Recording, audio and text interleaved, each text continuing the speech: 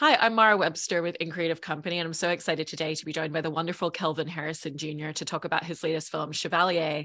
And I was interested in what a lot of the research for this role looked like for you, because obviously this is the first feature film and the first kind of biopic telling of a film about him for someone who was very much forgotten in history, and a lot of his music was destroyed at the time. And so there is material out there about him, and there are details that scholars have pulled together, but it's not as in depth as it might have once been, or should have been. And so I was interested in what were the spaces where you found really helpful details in terms of research, but where did those gaps in terms of the available history of him lead you to a space of also really filling in a lot of those blanks yourself? Right. I think it just started with, because the period is so specific and because so much of his work had been erased, you have to be really particular about what you choose to read. But I went on JSTOR because I remember that from college, and like you would get all your like peer-reviewed journals and stuff like that, all your academic materials from JSTOR.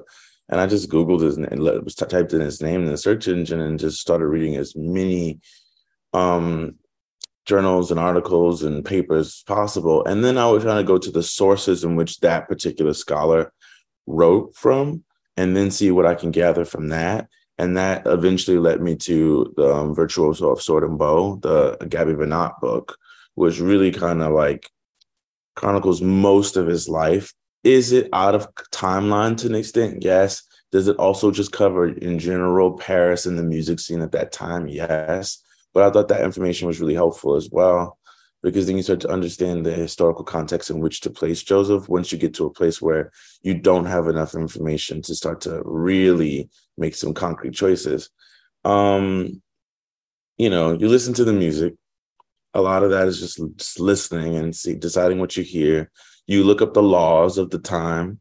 Um, and then you start to kind of make some educated guesses because there's only so much, especially when you're building a character. Even when you have like, I just finished playing Dr. Martin Luther King Jr., and there's so much, information about him. There's I can watch video footage. And even then I think that you can only get about, I want to say, if you're lucky, 50% enough information to play them. With Joseph, you're getting like 15 to 20%. So then at that point, you start to kind of use your imagination. And Steve and I decided that we thought what best represented him in the moment was to look at characters like Jimi Hendrix or Prince. If being a violin player and rocking cadenzas was like rocking out a sick solo, then that's how we should envision the flamboyance and the ambiguity and the androgyny in which he kind of wants to be perceived as, and the sexuality and the intenseness about the craft. And those things start to really align with what some of the tales were about who he was at the time as well. Anyway, it's a long-winded answer, but it's a lot of little pieces. No, I love all of those details, and you bring up such a great point about, obviously with someone like Martin Luther King, there being video footage available, but with Joseph, there isn't that opportunity, and kind of taking that inspiration from musicians like Prince and really thinking about the physicality. And he's someone who moves with such confidence, and it feels like that was written about him a lot. Yeah. And so there's kind of this really well-earned swagger to the way that he moves as a character in a lot of the film, but also the physicality changes as the story develops and as the scope develops as well, from who he is trying to project himself into the world as, and then kind of when you strip that away. And so what was that journey for you of finding those two different sides of the physicality of this character? Yeah, I think it was trying to find the confidence. And I think what I immediately asked for, I was like, before I started to completely craft this, yeah, I looked at a lot of prints before getting there, but I wanted an etiquette coach just to see what the parameters were, like how far can I go with certain things, like because you have to, the etiquette coach, because we can't touch our face because of the period, or we can't cross our arms, and there's a lot of things that you can't use to express how you're feeling, that we can, all of this talking with the hand stuff, no. And so It was trying to find like, if I'm gonna bow, how do I bow? What is the, and where do I look when I bow? And is it really, really together? Is it almost mocking them at times?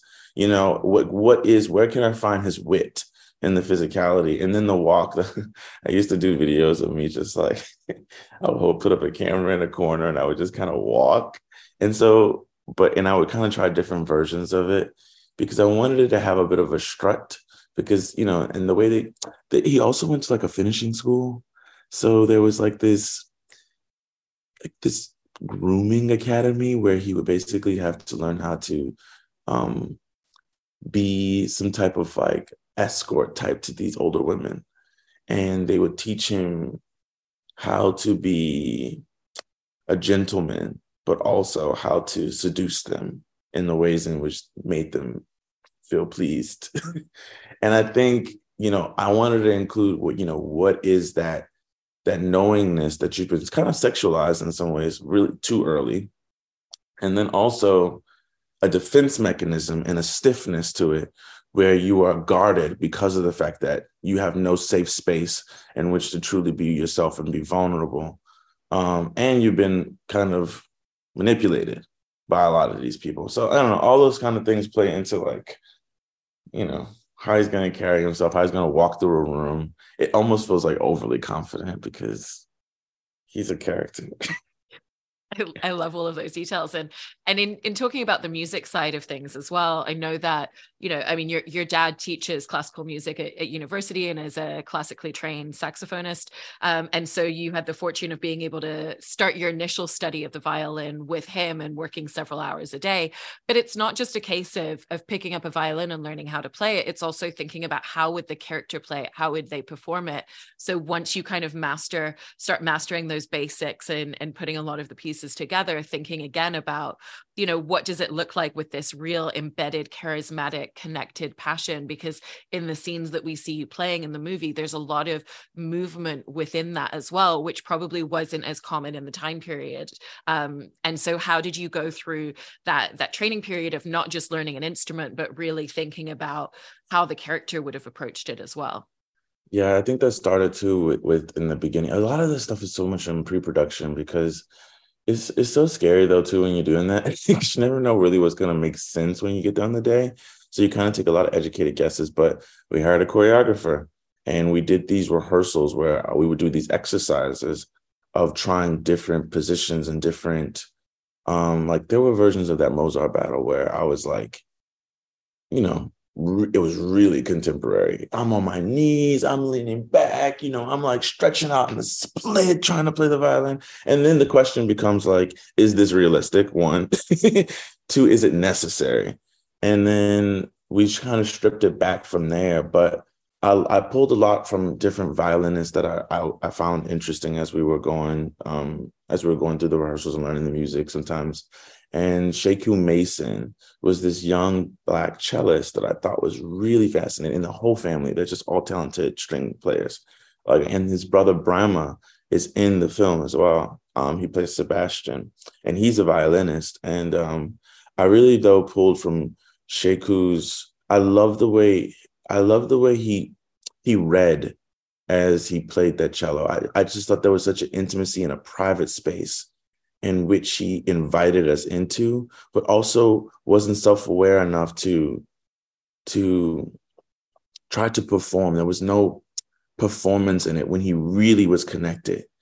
And I think Joseph isn't necessarily that. Joseph is a showman. But I wanted to find moments where it's like, because Joseph's whole story is like, how do I get back home? How do I get back to community? How do I get back to a place where I feel truly connected to myself? And Sheku has that. And so if I could find moments of that and then branch it out into like giving the audience something, then I would try to fluctuate between those two things. But, you know, there's a lot of rehearsal, a lot of trial and error, a lot of videoing things and sending it to the director in the studio and being like, that's not it. Or them being like, we love that, you know, and then on the day you play. Yeah. And with what you're talking about there in terms of the story for Joseph in the film being about getting back to that sense of self and that sense of community, so much of that comes through the journey and the relationship with his mom in the film. And at the beginning, you know, he was taken from her at such a young age. And so there's such a distance and such a space between them. And essentially for him, this is a stranger, you know, even though it's his mother. And he's very resistant because it means breaking down these walls of protectiveness that he's built for himself and not allowing himself to be vulnerable. You know, we see that scene when he's a kid where his dad is like, you need to be perfection. That's who you need to be in the world. And so how did you kind of find and navigate through that scope of taking this relationship where it's so distant at the beginning and then finding the way that those walls get broken down into the version that we then find him becoming in terms of himself and that dynamic with his mom towards the end? What were the steps to get there? I think it's allowing Joseph to allow himself to be set up to really receive a harsh criticism or a harsh rejection, and in a way that he didn't before. I personally think that, you know, Joseph didn't actually want to me, in my interpretation of it, I didn't necessarily think that he wanted to be the director of the Paris Opera. I think Joseph saw that saw imagery or heard of imagery of men playing string instruments, men playing violin, men leading concertos. And as a kid, how he perceived that was that was the last thing I remember when I was pulled away from home. The fun, the camaraderie, the music. I want to be near the music. The music made me feel good. And if an adult tells you, well, that's the director of the Paris Opera, then you go, well, then I want to be the director of the Paris Opera. So you live your whole life trying to achieve this objective to become the director of the Paris Opera. And when you get shut down every step of the way, when you get rejected, there comes a moment where you have to kind of go, what am I fighting for? Why isn't this? Why, you know what I mean? Why isn't this coming to me in the way that I expected it to come to me? Is this actually what I wanted? Is this actually what I'm supposed to be doing? And the answer really was for him is that, no, it wasn't the director of the Paris Opera that was so important. He was a revolutionary, you know what I mean? And he was here to serve his community and the people that he felt like he had abandoned and been stripped away from at such a young age. And it's about regaining those roots and that grounding in a space that you can call your own at times. And that to me, so there's just little points of like, oh, well, maybe I should go and fall in love with a girl. Wait a second. That's not going to give me what I need. That's not really what I'm looking for. I'm looking for a family. Maybe I'll create my own. Well, but why isn't this working out? That's not what you're supposed to have in that moment. Or maybe I'll be the name. Everyone will see my name in lights. That's not going to get you what you want. So I think these like rejections of relationship between the friendship with Marie Antoinette, with Josephine, and that romantic relationship with Guimard and what's that crazy Gluck, that crazy character starts to make him reassess what it is that he's looking for, and then that's how I think he comes to a place of real truth. I mean, what's so wonderful about everything that you're describing there is that we have the story that we're presented with on screen of someone who's very ambitious, that wants to lead the Paris Opera, that wants to start a family and fall in love. And then the subtext of everything underneath that all of that means that you're communicating so wonderfully in your performance throughout. And so what are the challenges that come in really making sure that you're working with the scripts and working within every scene to not just kind of play what's on the page, but to play all of that underneath, because so much about this film is one man's journey within himself and his journey back to himself. That's so true. I think it's just really trying to understand the DNA of like, there's so much subtext in every scene, especially because he is a man of color in the 1700s, and he does not have rights. And I think when you're dealing with that, then every conversation between it, if it's with Montalembert, or even if it's with Marie Josephine or Marie Antoinette or whoever he's speaking to, he's having a whole separate dialogue to himself. And then, so my task to me was when I was prepping the material was always being like, all right, here's the scene. Here's what they're saying. Here's what he's saying he needs. Here's what he's saying he's scared of or excited about or what he's willing to offer to make a deal.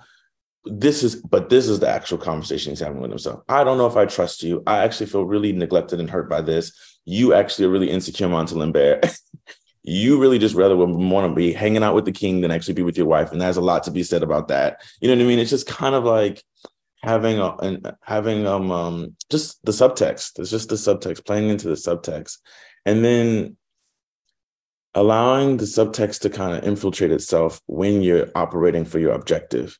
And that was the thing too, is like, if I'm sitting in this moment and I'm like trying to present one way, sometimes the facade gets broken because you're tired. He's really tired at times, or he's really angry, or he's really anxious. And then kind of going, has my anxiety reached its peak to the point where I can't keep my cover, you know? And then he cracks a little bit, but then he has to pull it back together. You know, it's these little moments. And the script is so tight. Stephanie's script is wonderful. And she does such a good job, her and Steven, of really allowing the story to keep driving forward. So we never feel him letting up off the gas. But at the same time, there's a, you know, there are very little private moments. So sometimes it's a little trickier to find a space to really allow the audience to see where Joseph is at that time. So then you're right. You have to kind of figure out what to do with it when you're giving this like high stakes situation, and then crack and bring it back together. But yeah, I don't know if that answers your question, but yeah. It does in a lot of detail, and also with what you're touching upon there, of there being these moments where there's cracks in the facade and everything kind of does come to the surface. One of the scenes that does that really wonderfully is after he's had to attend the Paris Opera after losing out on leading it, the scene at the party afterwards where he's kind of calling everybody out in the room. And there's a lot of different dynamics at play in a scene like that. And even just the level to which you're projecting, you know, there's moments where he's saying things very loudly and he wants the entire room to hear everything. But then, for example, when you go over to like Minnie Driver's character, he kind of wants to say something just to her and he doesn't care if anybody else hears it, but he doesn't need to address the whole room in that moment because it's more personal to do that. And so how did you go into a scene like that, knowing that there's all these different levels and different layers based on all these different relationship dynamics? And you know, because that's kind of also the culmination of just everyone who's disappointed him in the room all together at one time as well. Just so that's what it is. Everyone's disappointed me in this room, and all of you need to be punished. That's this kind of mentality. He's like, I'm disappointed in all of you. Weeks ago, you were praising me, Chevalier, this, that, and the third. And now I'm just like a joke. And that's one of those confrontations that he has to kind of go, wait a second, what is this? What does this mean for me? And in that moment, I think he's dealing with the question, you know? What does this mean to me? What is this? Let me interrogate every single one of you who made promises to me at one point, who brought me to this point. You've embarrassed me in front of all these people. I want everyone to know. I want to blow up your game, pretty much. You guys are running this town, making people think that you're loyal, that you care about the people, that, you know, you're genuinely interested and invested in their well-being. You're not. All you care about is yourselves, and you prove that through me. So everyone needs to know who you are, Marie Antoinette, and definitely who you are, you little snake, Guimard. And I think with Guimard, with that really tight personal moment is like, Joseph is having a hard time believing that, you know, this word is a little bit overused now, but it feels like gaslighting, you know? They're basically like, you're crazy. You never were that great. We never really liked you that much. We always had plans. Which, this is the truth too. Marie Antoinette always had Gluck in the picture. She never was not going to have Gluck become the director of the Paris Opera. That was her way of combining her loyalties to her previous home in France. And it was politics. It was politics. He's not privy to these politics, obviously, because he's not actually as involved. He just gets the title for vanity purposes so that the king can hear him play a fiddle as much as he wants. And that is really just like disheartening as well. But with Guimard, he's like, I would like to know from you one-on-one, don't BS me. You know I'm great, don't you? And I just needed it for me. I don't need this for the people. I need this just because I actually trust you. I really believe in you and I value your opinion. And I want you to know that. And then she kind of blows it up in his face. She just humiliates him one more time. When really it's a little scared little boy being like, hey, y'all are all I got. And that's what's driving that scene. It's just like, y'all were all I had, and I'm hurt. I'm so hurt that I'm angry, you know? And yeah, and then it's just kind of blowing up everybody's game. I love it. It's such like wish fulfillment. Like how many people wish that they could go into a room and just be like, and you, and you, and you. Right. But also, I never really want to be in that position because it doesn't mean something went terribly wrong. I mean, that scene as well is also such a crux in terms of it's such a pivotal changing moment for him, because if everything that I thought to be true is no longer true, then I absolutely have nothing to lose at this point. Yep. And so that really begins that journey into becoming such a revolutionary. And, you know, there's really great external details that start shifting and changing in him as a character. You know, we've seen like the really pristine kind of pale blue, like very tailored outfits, the very specific wig that he's wearing. And then that all really shifts and changes to like much looser fit, different fabrics. You know, that final performance is his hair has been braided by his mom. And so did the external aspects of the character really help you in terms of just tracking the internal emotional journey as well throughout? Yeah, I think that was one of the first things Steven told me that we work. I mean, it's in the script as well. Is that, well, in the script, it seems like he wears his afro at the end. And Steven thought it would be really, really great to see him in these cornrows, which from his mother, which, you know, the history behind the cornrows, that we used to braid them in to give slaves routes of escape routes in their hair so that they knew how to escape plantations. And so we thought it would be really interesting. Well, Stephen thought it would be really interesting to kind of have this moment of like, it's symbolizing the escape from French society, the French aristocracy, and the politics of that time in that moment. And that's what he was kind of representing. And his mom was allowing him a route to get out of there as a symbol. So, but I think when you know that that's where we're going to end up, then you kind of go, well, how far to the other side can we start? That, you know, we tried on all the different types of wigs, and, you know, I got these shoes. There were a lot of shoes, but there were shoes that were like, honestly a size too small, and my toes were constantly bleeding because they hurt so bad. But there was something about how much pain you had to endure and overcome and mind over matter that I found fascinating to wear for him. And it was the nicest shoe, I will say, of all the shoes. It was the one that had the most history in it. It had just a little bit of a heel, just a little bit of sass. And it was symbolic of, like, you know, of the pain he would rather go through in order to fit in and really impress these people versus actually being comfortable in his own skin. He was not comfortable in his own skin, which is when he started to find all these other elements that mirrored his soul at that moment. His spirit felt crushed like my toes. And so I think, you know, little things like that, and just find freedom in the outfit, whether it'll be buttoned or if it won't, and the purple that we decided to go with to, you know, bring to celebrate Prince in some ways. All kind of helped in terms of just like, you know, really having this I'm too good for you kind of vibe, versus like this really laid backness. And I think in the first half of the movie, I really wanted to, I know it's, you know, I remember we had a lot of conversations like this, he seems too stiff.